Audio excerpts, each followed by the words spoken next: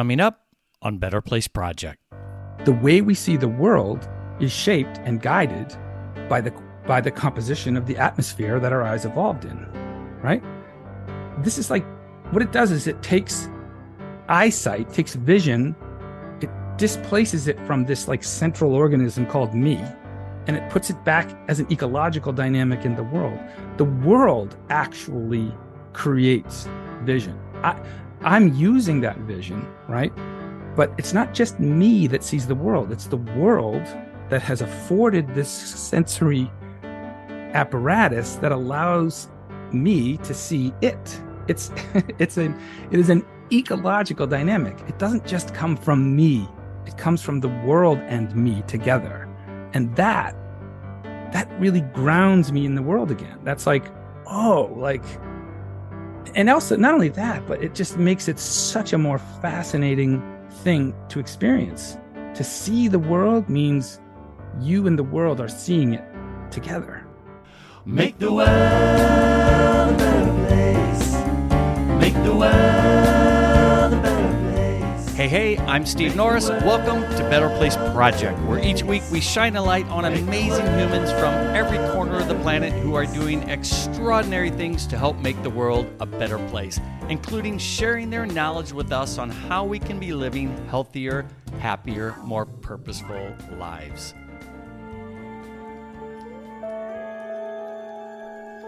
How did we get here, and where do we go from here?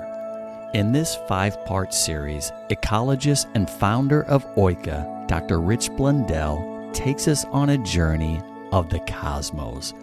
But this is way more than a history lesson about the universe. This is about you and me and everyone and everything around us, how it all came to be and how we are all connected. You see, nature has intelligence, a magnificent, sublime, complex intelligence that science is just now beginning to understand. What would it be like if we felt that intelligence inside of us? In this series, you will discover how to tap into and feel that innate intelligence that is already inside of you right now. Once humankind begins to understand this, to know this, to feel this, we will be living in a very different, much more beautiful world. So join us on this journey. It just might change your life. Welcome to part 4, Animalia, where things are really starting to happen here on Earth after millions of years being frozen solid.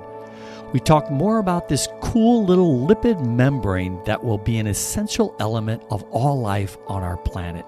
It lets the world flow into us and out of us in the relationships that sustain us. Plants begin to evolve. Animals arrive. In this episode, we're going to talk about the connection between the salt in the oceans and the salt in your tears. And after listening to this episode, you may never look at your vision the same way again. Now, for those of you out there who, like me, are not science nerds, please don't worry about or trip on the science.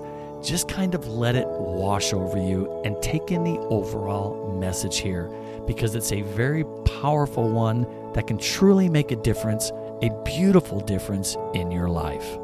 To get the most out of this episode, we recommend that you pause this podcast right now and scroll down into the episode notes and watch the short video called Animalia.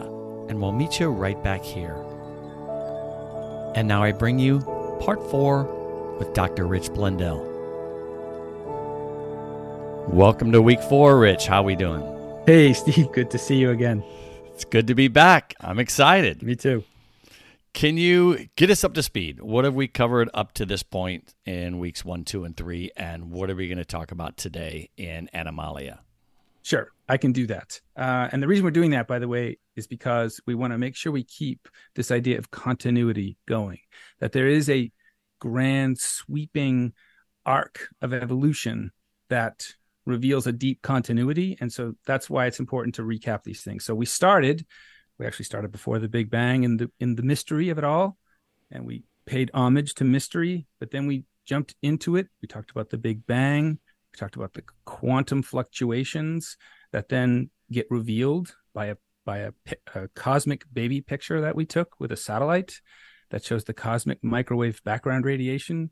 And the thing that really jumped out to me as an ecologist was how the cosmic microwave background radiation is actually in ecology. And I can say that because what I see there are differences in the temperature of the light. And it's because of those differences that the first relationships could be in the universe.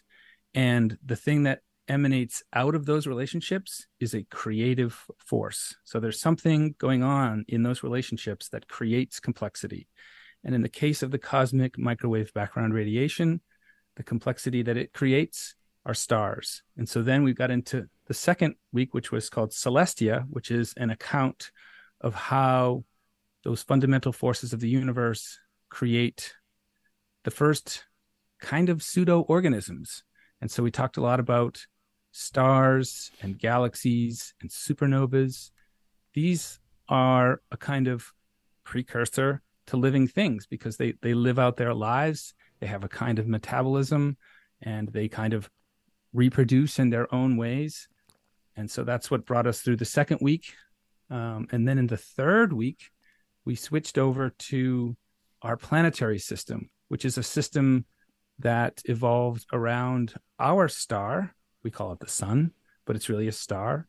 And we talked about how those same forces of differentiation and relationship can create new kinds of organisms like planets. And planets have their own unique and emergent metabolic processes. We talked about how the Earth itself, because it creates thermal and chemical gradients, just like the cosmic microwave background did, but in a different way, can create new forms of molecular structures.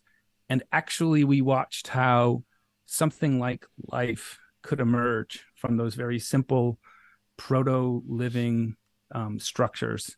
And one that was really important that came up was this thing called the phospholipid bilayer.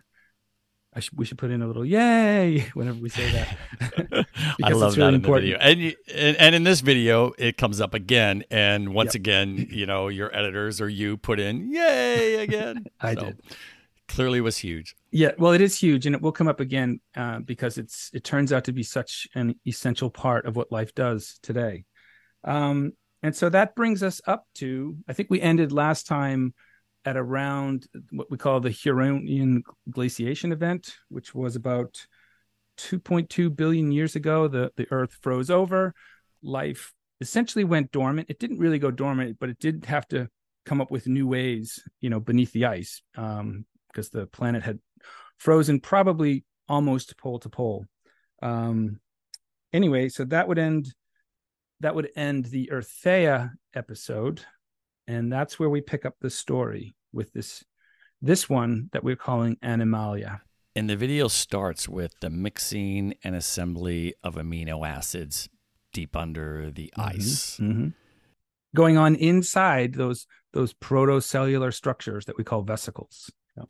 Got it. Now, this is clearly still a very harsh, difficult time for anything to survive or to exist, correct? It is. But you know what? Before we go into that harsh and difficult time, I want to say one more thing that'll set us up. Please. And it's this. And I want to say it now because before we dive into this Animalia period, I want to just reiterate that what Oika is, what we're talking about here, is a kind of new synthesis of scientific knowledge. We've been talking a lot about science. These videos, they cover a lot of science. But what we're really doing here is we're coming up with a new interpretation of that science that takes it all into account. We're stitching together a story here, and then we're interpreting the meaning of that story. And the reason I bring this up now is because in this episode, in this film, and in this podcast, that process of reinterpreting the science through an ecological lens is going to become really relevant. We're going to really be able to feel and see how that new interpretation works. And the reason is because now that we're dealing with animals, we're not dealing with molecules or or neutron stars, things that we can't identify with. We're starting to deal with the kind of creatures and organisms that we encounter on a daily basis that we can, in some sense, identify with. And so that's why it's really important to remember what we're doing here. We're doing a new synthesis of an interpretation of all the science that we currently know. So anyway, so let's get back to that still rather harsh and at least cold at this point Sure. world. In fact, do you know, out of curiosity, about what was the average temperature on Earth around this time period? Well, I have no idea, and it would be a really hard thing to quantify. I suppose we could model it, but one thing we do know is that it was frozen. It was frozen at the surface. However, the planet, and okay, so this is another thing I need to really highlight, is that, and I forgot to do it in the Earthea video, that the planet is really taking on an active role in driving the processes of life. This is huge insight, because what it does is it erases the bright white line that we normally put between geology and biology, right? And we do that through putting something in the middle called chemistry. But the point is that all of these are on a continuum. And so while we don't know the overall average temperature of the planet, what we do know is that it was cold at the surface, but probably hot down below the oceans, in the interiors of continents. There's a huge thermal gradient, which again, just like in the cosmic microwave background, thermal gradients are an engine for complexity, an engine for life. So I guess that's what I want to say, is that in every instance of these of the last video, which was Earthea, and this one, Animalia, the Earth is playing an active agential role in the creation of life. So yeah, I'm sorry that didn't answer your question, but no, that was great. But but as you're talking about that, Rich, and you mentioned that here we've got this frozen Earth, but deep down at its core, it was hot.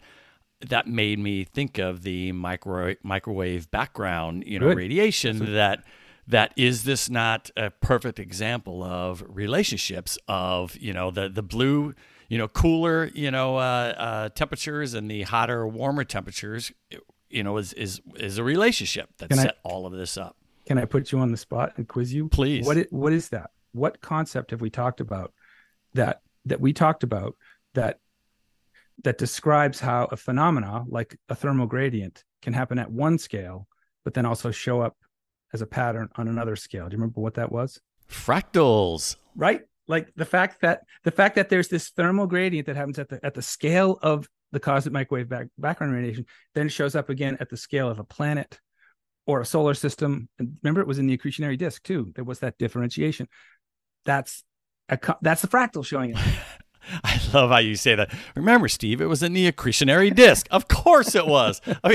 Of course it was. Right. You forget. I am a total layman here, just coming along for the ride. But no, but you got it. You got it. But what you did, the important thing was that you noticed the fractal. You saw the fractal that was happening at the scale of the planet and also at the scale of the cosmic microwave background radiation. Yep. Yeah. Same as when you talked about, your arm out in front of you and your hands and the tree branches and the celestial stars and or what have you. And every fractal, remember, is a reminder. Every fractal is a bridge that reveals the continuity between things. Right? Got it. Okay. A lot of little digressions here. Sorry about that. Yep. Nope. It's all good. Okay. Tangents are awesome. Okay. So we've now got a frozen Earth, but perhaps warm on the inside or hot on the inside. What happens next? Well, eventually, the conditions that brought about the freezing subside, and the planet begins to warm. Life has survived. It's gone through a bit of a bottleneck at this point, but it did survive. And then once the conditions for life return, conducive to life, it goes nuts. Like it takes the opportunity, which should show us that like life really wants to happen, right? So because the minute that it becomes more conducive to life, we get this flourish of activity, flourish of new relationships. And so down beneath the sea during that time, we see this very important event that is not recorded so much in the fossil record, but it's recorded in the biological record. It's actually recorded in our cells, in the way our cells have differentiated over time. So what we've got basically at this point are two major kinds of organisms. The most simple, which are we call the archaea, which are those simple not proto cells, but they're living things, but they don't have a high complexity factor. And then we have also bacteria, which are the things that are photosynthesizing and they're more complex.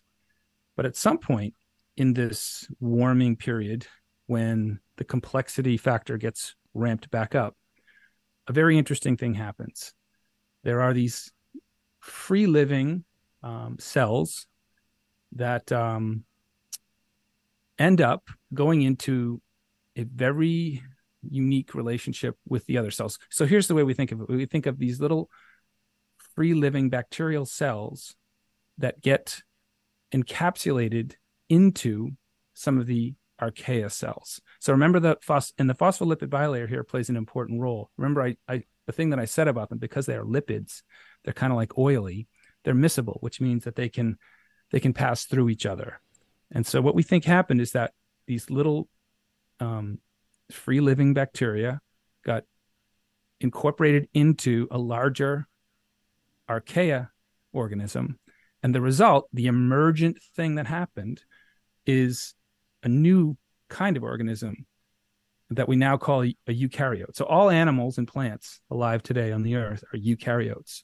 A eukaryote is a kind of organism whose cells have specialized membrane-bound organelles within their cytoplasm, within the cell. The big one that everybody can see is the nucleus. The nucleus of the cell is where, genetic material is stored. And then there are these little things you might remember from high school, these things called mitochondria.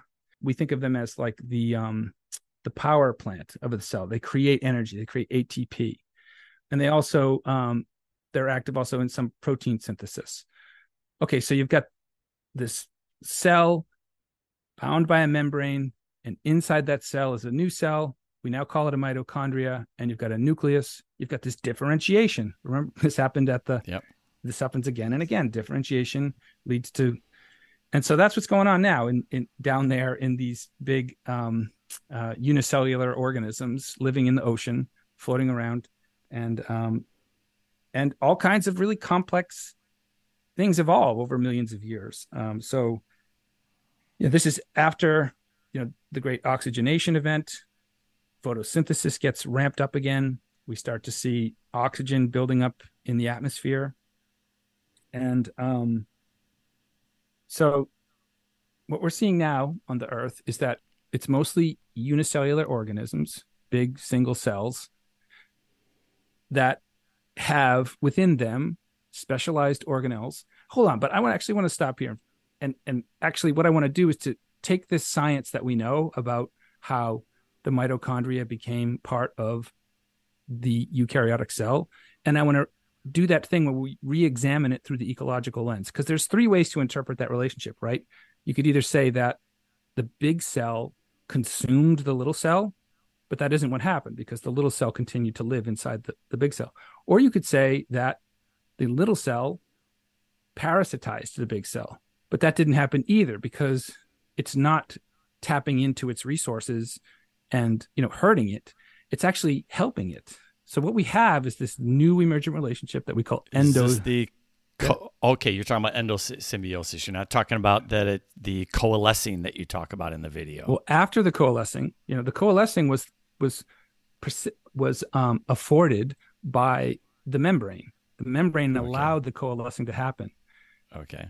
Once it's in there, it turns out that these two organisms can actually help each other survive. One can produce energy, the other one can do genetic heredity and reproduction and protein synthesis. So my point there is, though, the new kind of relationship is endosymbiosis. It's not about competition, it's about cooperation. And it turns out that idea, much more important than competition. When Darwin said survival of the fittest, actually he never said survival of the fittest. That was his his quote unquote bulldog, Herbert Spencer. But the point is, he never said survival of the fittest. He did later, but the point is, what he really meant was not survival of the fittest, but survival of the most fitted. And in this case, cooperation is more fitted to survival than competition. Mm. We've come to think that competition is how evolution happens. And yeah, it's part of it. But cooperation is just as big and sometimes even bigger of a driver of evolution and survival. That's really important. Cool. We need to be really appreciating how cooperation, as evidenced in this endosymbiotic event, can really drive life, because we're all eukaryotes. We all carry now that idea of cooperation in every one of our cells. Like, here it is. Like, we all could be expressing this intelligence. What a reminder to us all that it's in our best interest to cooperate in every aspect of our lives. Well, I'm not sure if it's every aspect, but in our current moment, I'm pretty sure that we would all benefit from more of it. Like, I don't think it's necessarily always the best option, but it certainly is right now. You know, that's the point here, is that the kairos, the kairotic moment, this crisis that we're living through requires deep intelligence of cooperation. Now, in another time, you know, in the past, competition may have been the option, but right now, to ensure the survival of us, I think cooperation is we should be looking at it seriously, and this is one way to do it. So, well said. We've got now this organism that has all this complexity. The ice is now melted. Oxygen is accumulating in the atmosphere.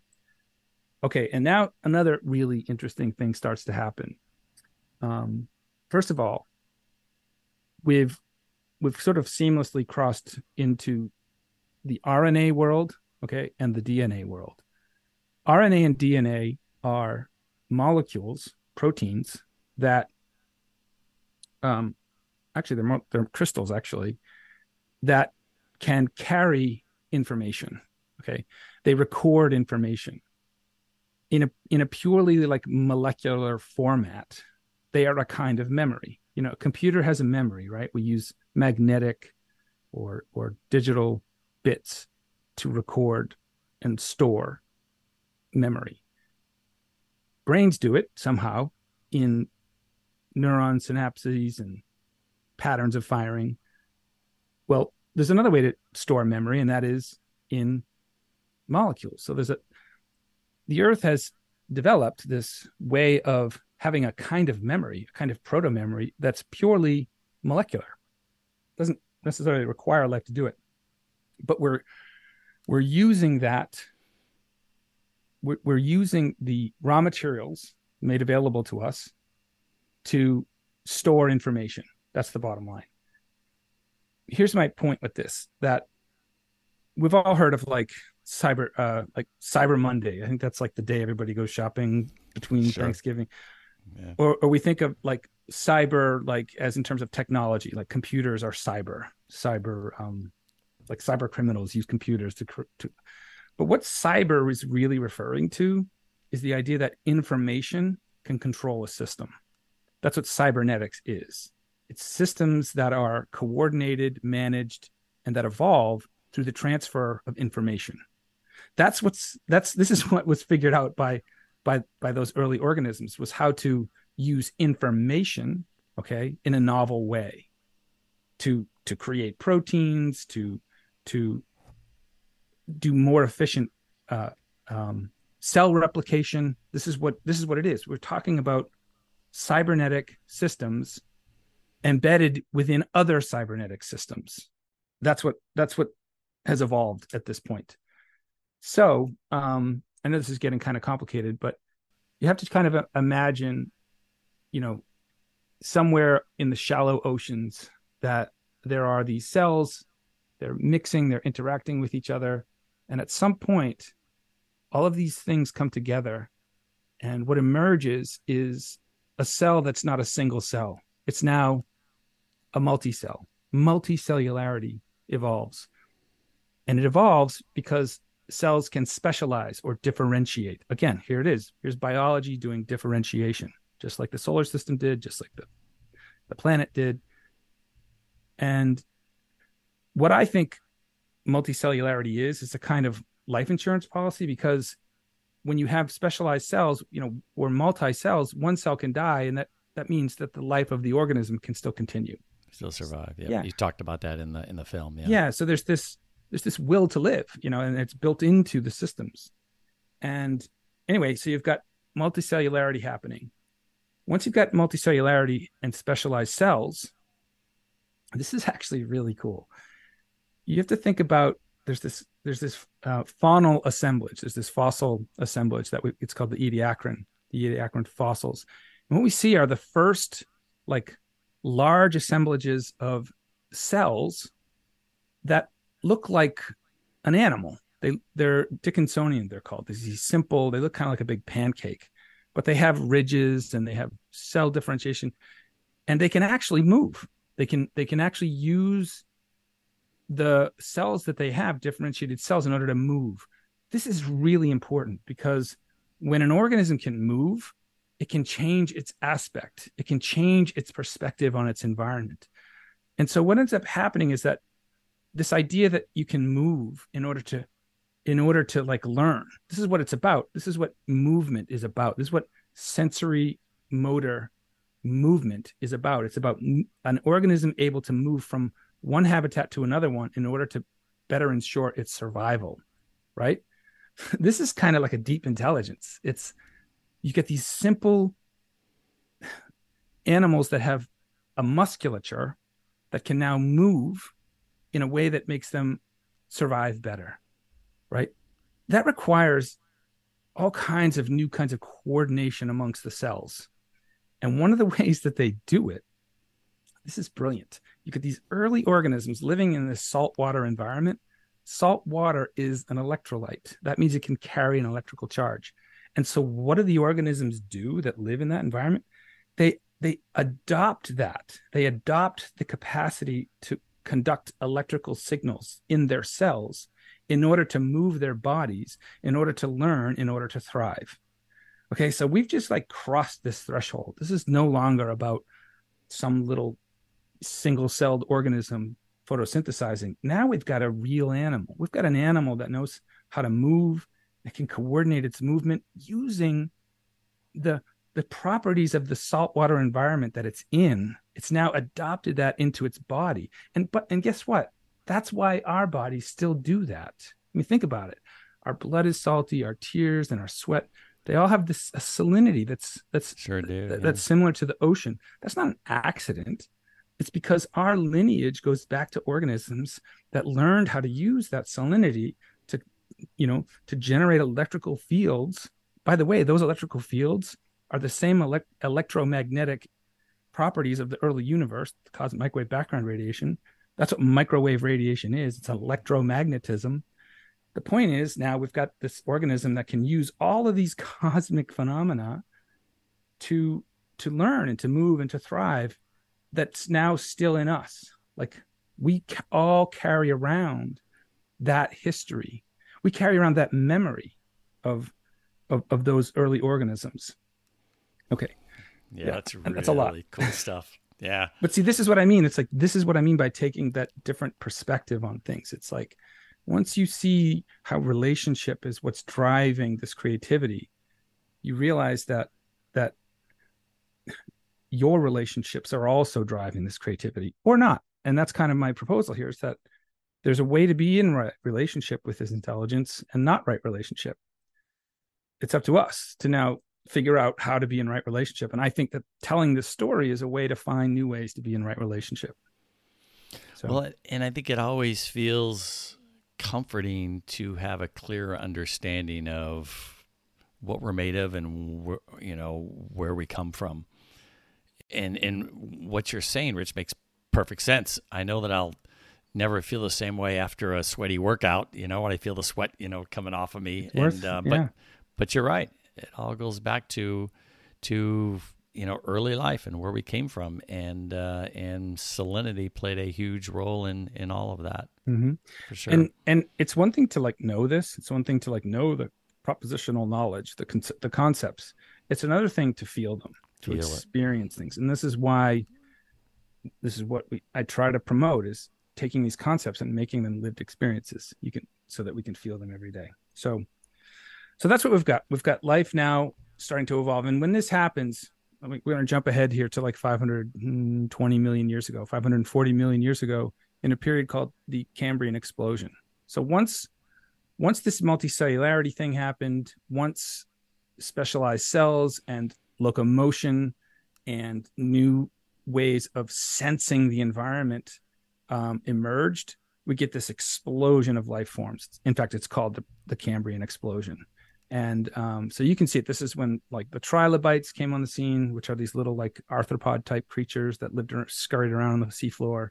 We get big, complex predatory, not big, but big in trilobite scale. They're probably 10 to 20 centimeters long. These things called Anomalocaris, which are these. If you Google Anomalocaris, you'll see they're just these crazy creatures. So that's what we have happening now. Do we have plants yet? Not yet. They are now just beginning to. They're just beginning, like algae, and there's a whole other line of evolution now that becomes plants. By the way, paleontologists and biologists are like in a frenzy right now because there's all this new information that's coming about how these things evolve. It's nowhere near as simple as we once thought.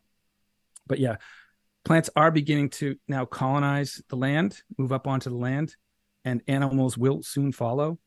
But one thing I want to maybe spend a little bit of time with is, before we get up onto terrestrial organisms, are just the evolution of eyes. And this is something that the trilobites, started to perfect early on. And again, what these organisms do is take the raw materials that they're living in, the environment that they're living in, the medium, which has a lot of calcite evolved in it, calcium carbonate, and they take that calcium carbonate to make their lenses. So if you look at like creatures that have compound eyes, often they're using calcite as the lens. But the point is just this, that so, I wake up every morning, my eyes are closed. And when I wake up and I open my eyes, what I try to do is think about what seeing actually is. Like, what is this thing that we call vision? Well, how do I say this? By telling the story in this way, by showing the deep continuity and how the earth and cosmic phenomena are all playing a part in the way that life evolves, you begin to realize that when you open your eyes, it might feel like you are seeing the world. But what's probably more accurate to say is that the world is seeing itself through you. Like, our eyes didn't evolve independently from the environments in which they evolved. The early eyes, because they were all underwater, because they evolved with lots of calcite around, they evolved to have, and that creates a kind of vision. That the evolution of eyes creates a kind of vision. When we get into terrestrial animals and how eyes evolved, it's a different process. And so, for example, human eyes evolved in the atmosphere of oxygen, which is new because of the great oxygenation event. And what that oxygen does is it filters sunlight in a certain way. So we have this atmosphere that filters the radiation coming from the star in a certain way, such that when it reaches the ground, it has a certain wavelength. Our eyes evolved to see that wavelength. That's why we can't see the cosmic microwave background radiation. What we see is a very narrow sliver of light that we call visible light. But there's all kinds of other flavors of light out there. We just can't see them because our eyes evolved in this very narrow band of visible light. That's why we have to tune the satellite to a different frequency in order to see it. The point is that the way we see the world is shaped and guided by the composition of the atmosphere that our eyes evolved in, right?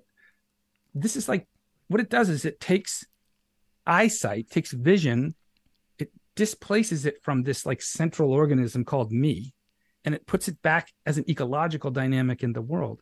The world actually creates vision. I'm using that vision, right?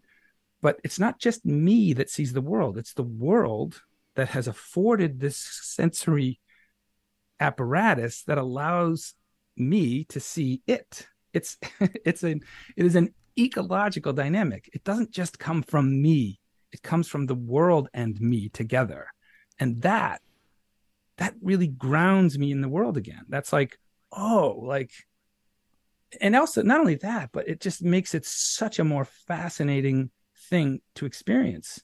To see the world means you and the world are seeing it together. You know, it's like, I don't know. I mean, I know this sounds out there, but it's as you're saying this, Rich, you know, I'm smiling ear to ear because it's so cool to hear what you're saying, you know, coming from science, coming from an ecologist, coming from a scientist, you know, because so much of everything you just said, innate intelligence, spiritual leaders for thousands of years have used very similar languages. I think what you said was it's more accurate to say that the world sees through our eyes. And when you said that, it, you know, I immediately went to one of my favorite meditation teachers is David G. And one of his mantras that, well, it's not his mantra, but an old ancient Sanskrit mantra is Aham Brahmasmi, which is I am the universe. And, you know, the world seen through our eyes, or as you just said, we are seeing it, you know, together. And again, we've had discussions on this podcast with, you know, Dr. Kira O'Keefe, you know, an Stanford, you know, professor that, you know, walked away from academics to, you know, pursue, you know, the world of non-duality and all of us being one. But that whole mantra, Aham Brahmasmi, is, you know, and I think it's no accident that you just used the word, what was the word you mentioned a moment ago? Gosh, not insignificant, not I can't remember the word that you mentioned, but something having to do with us being, you know, connected. And Aham Brahmasmi is basically that I am the universe. I'm not separate from it. So therefore, the power of the universe, the knowledge, the innate, the intelligence is all within me because we are one and the same. Yeah. So I think what you're kind of identifying there is like, you know, a lot of those ideas come from the East, and which doesn't have the same trajectory as the West in terms of science, in terms of like the way we do reductionist science in the West. But I do think that Western science is now beginning to confront or come face to face with, or have to deal with the deep intuitions that come from other lineages, that come from, you know, this is an idea called consilience, that when you arrive at an idea through a line of inquiry, and then some other line of inquiry that's completely independent of the one that you're on also arrives at that idea, that idea should be really examined. It should really hold a certain kind of privilege, and we should try to understand that idea. And I think that's what you're seeing. That's what you're talking about there, is the consilience that there is this intuitive knowing of this deep continuity.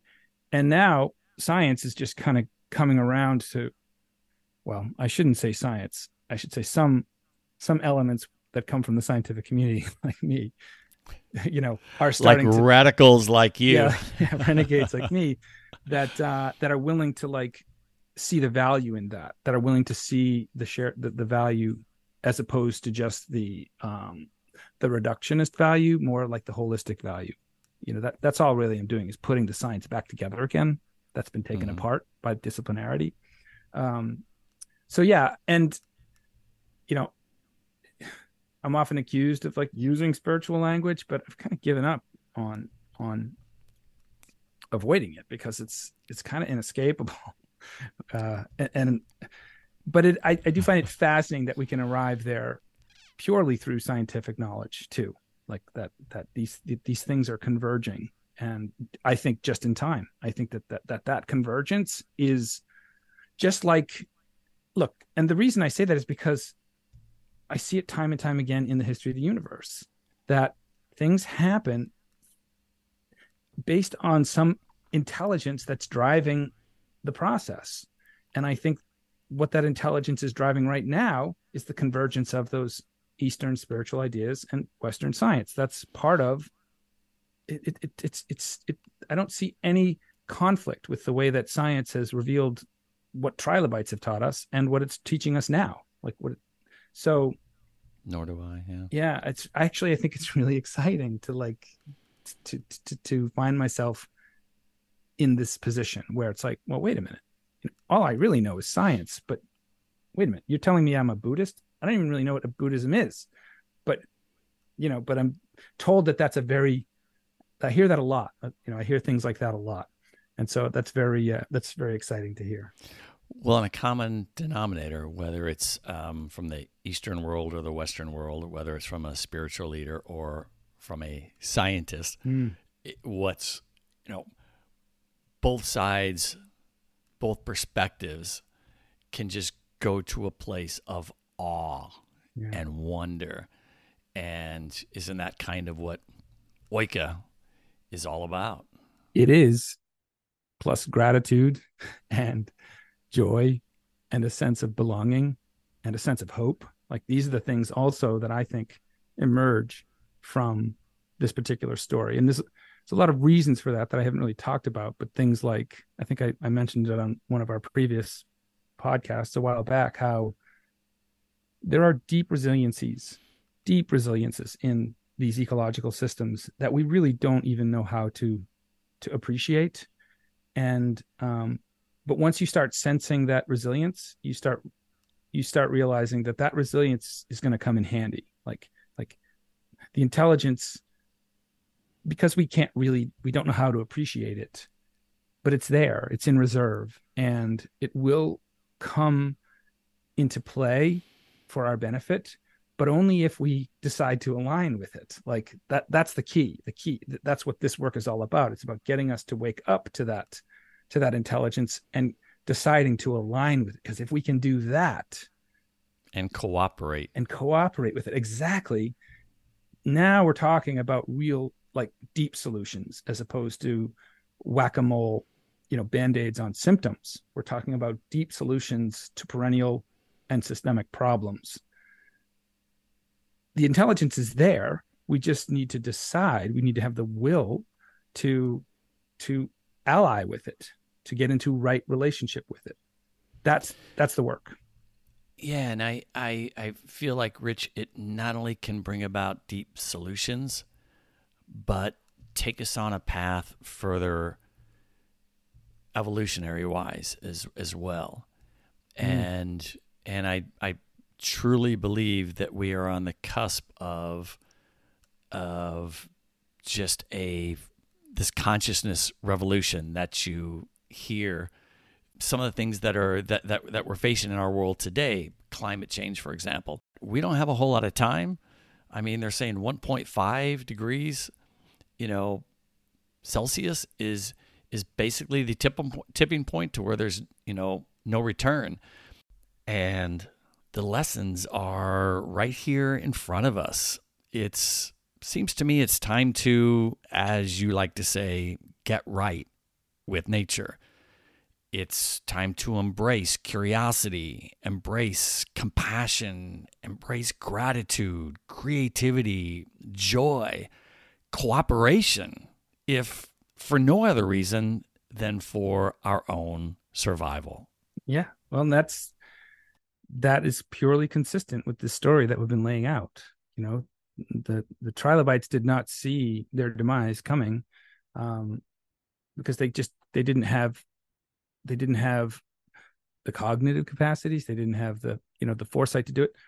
We might, and I think that's what you're talking about when you talk about awakening these capacities, these competencies. I think that's where we are. And I'm still hopeful that we can do it. We just need to coordinate and care.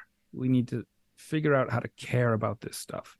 And hopefully what this story does is it puts us in this story. And if we're in this story, we're more inclined to care about this story. And I think that's what I'm trying to do too. I mean, there's a lot on our shoulders. We've inherited this whole story. We've inherited all the accumulated intelligences of our ancestors all the way back to the Big Bang.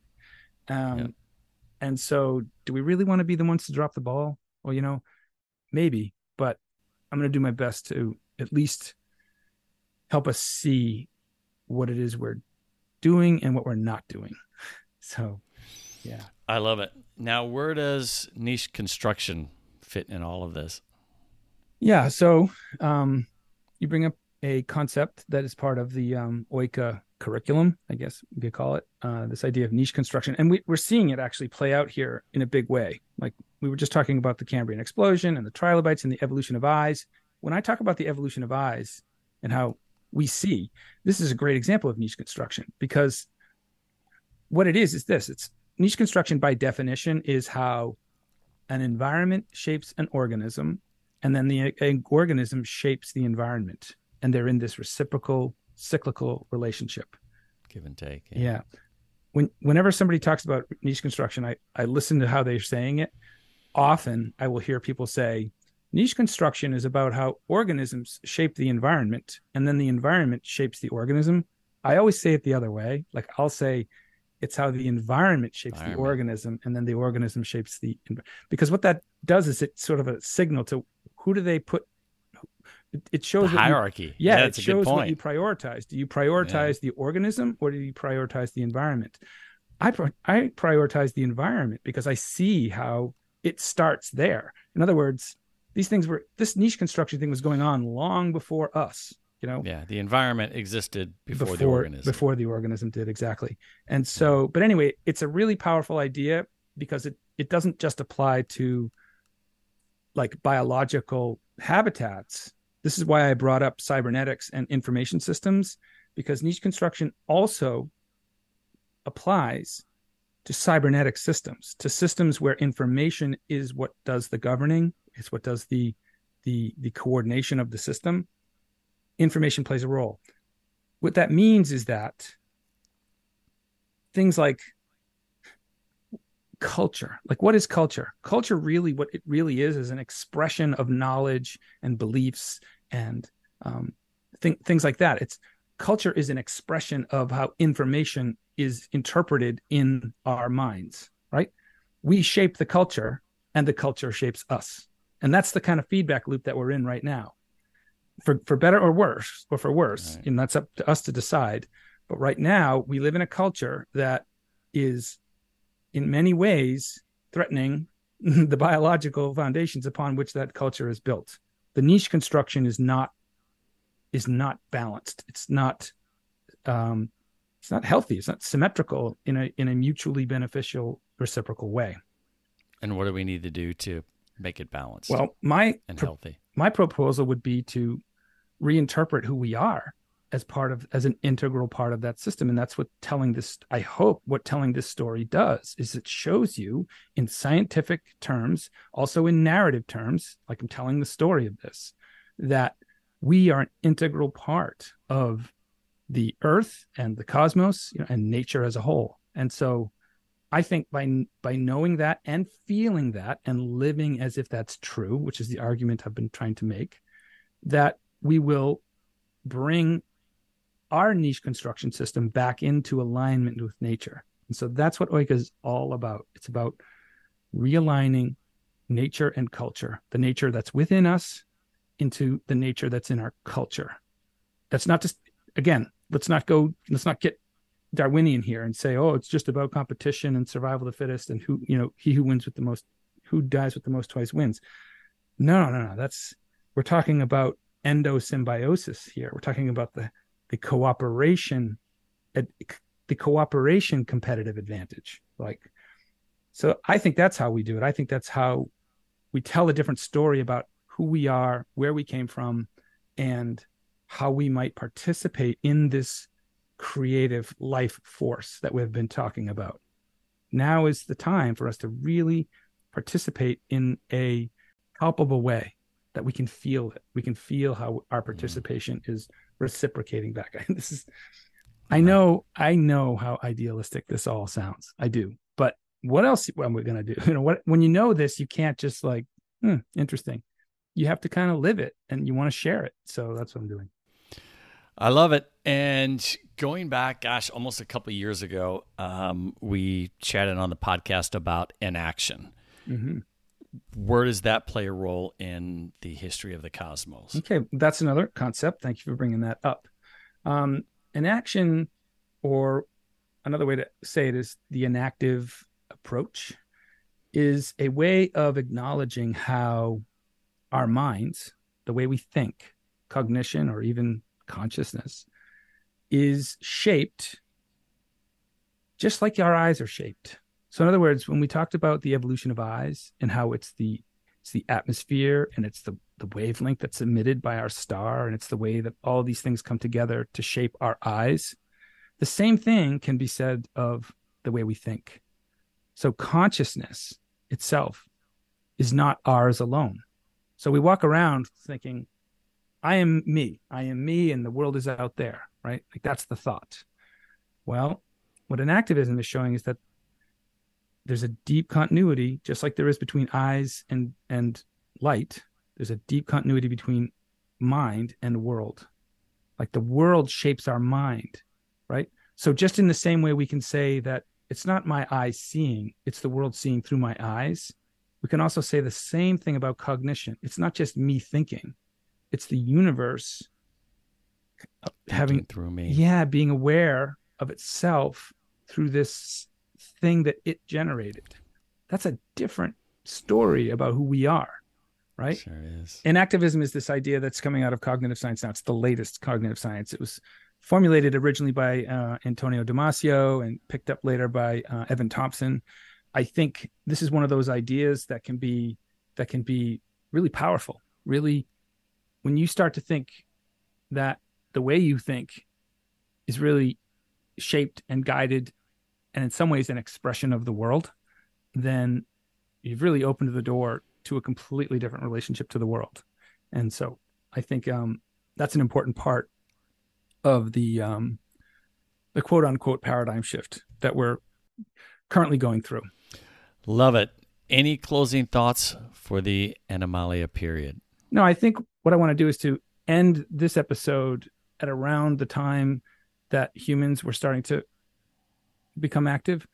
So after the Cambrian explosion, there's this, long period of continued diversification in the oceans. Eventually those organisms come up, they follow the plants up onto the land.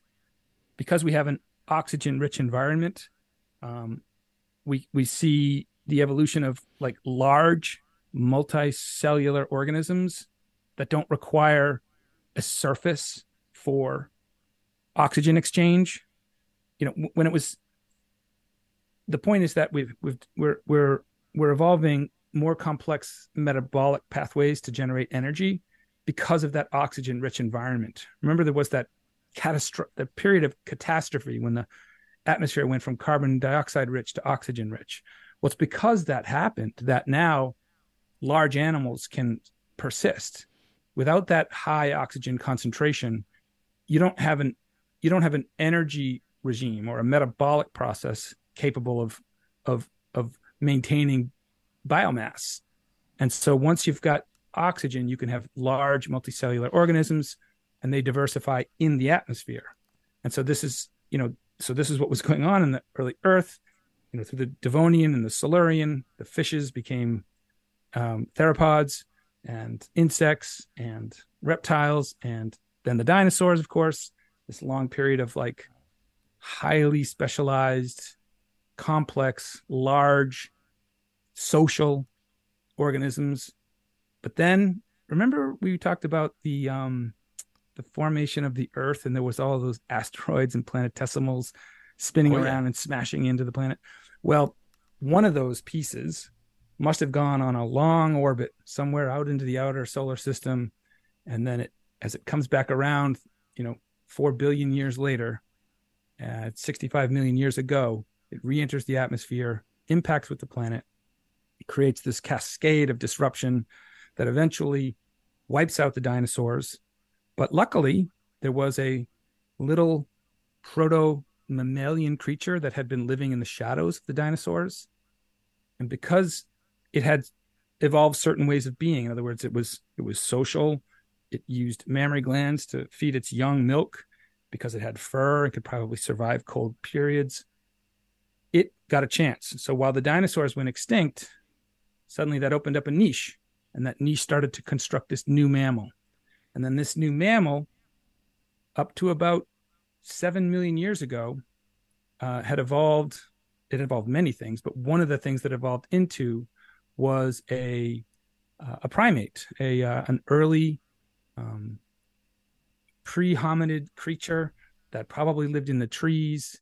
It was probably relatively social, and that's where we're going to pick up the story next week. As we finally get to Earthlings.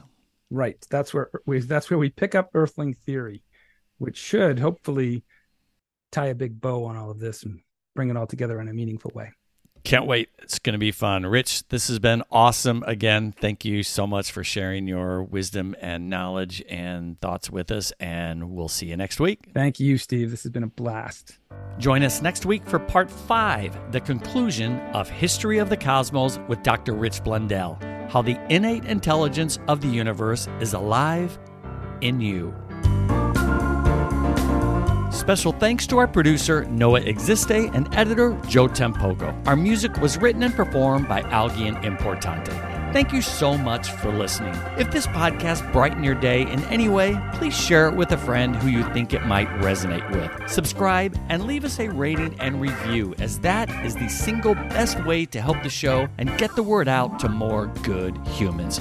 For behind-the-scenes info, please visit our website at betterplaceproject.org, where you can even click on the microphone in the lower right-hand corner and leave us a message, or just stop by to say hi. And you can follow us on Instagram at betterplaceproj, and you'll find me at Instagram at Steve Norris Official.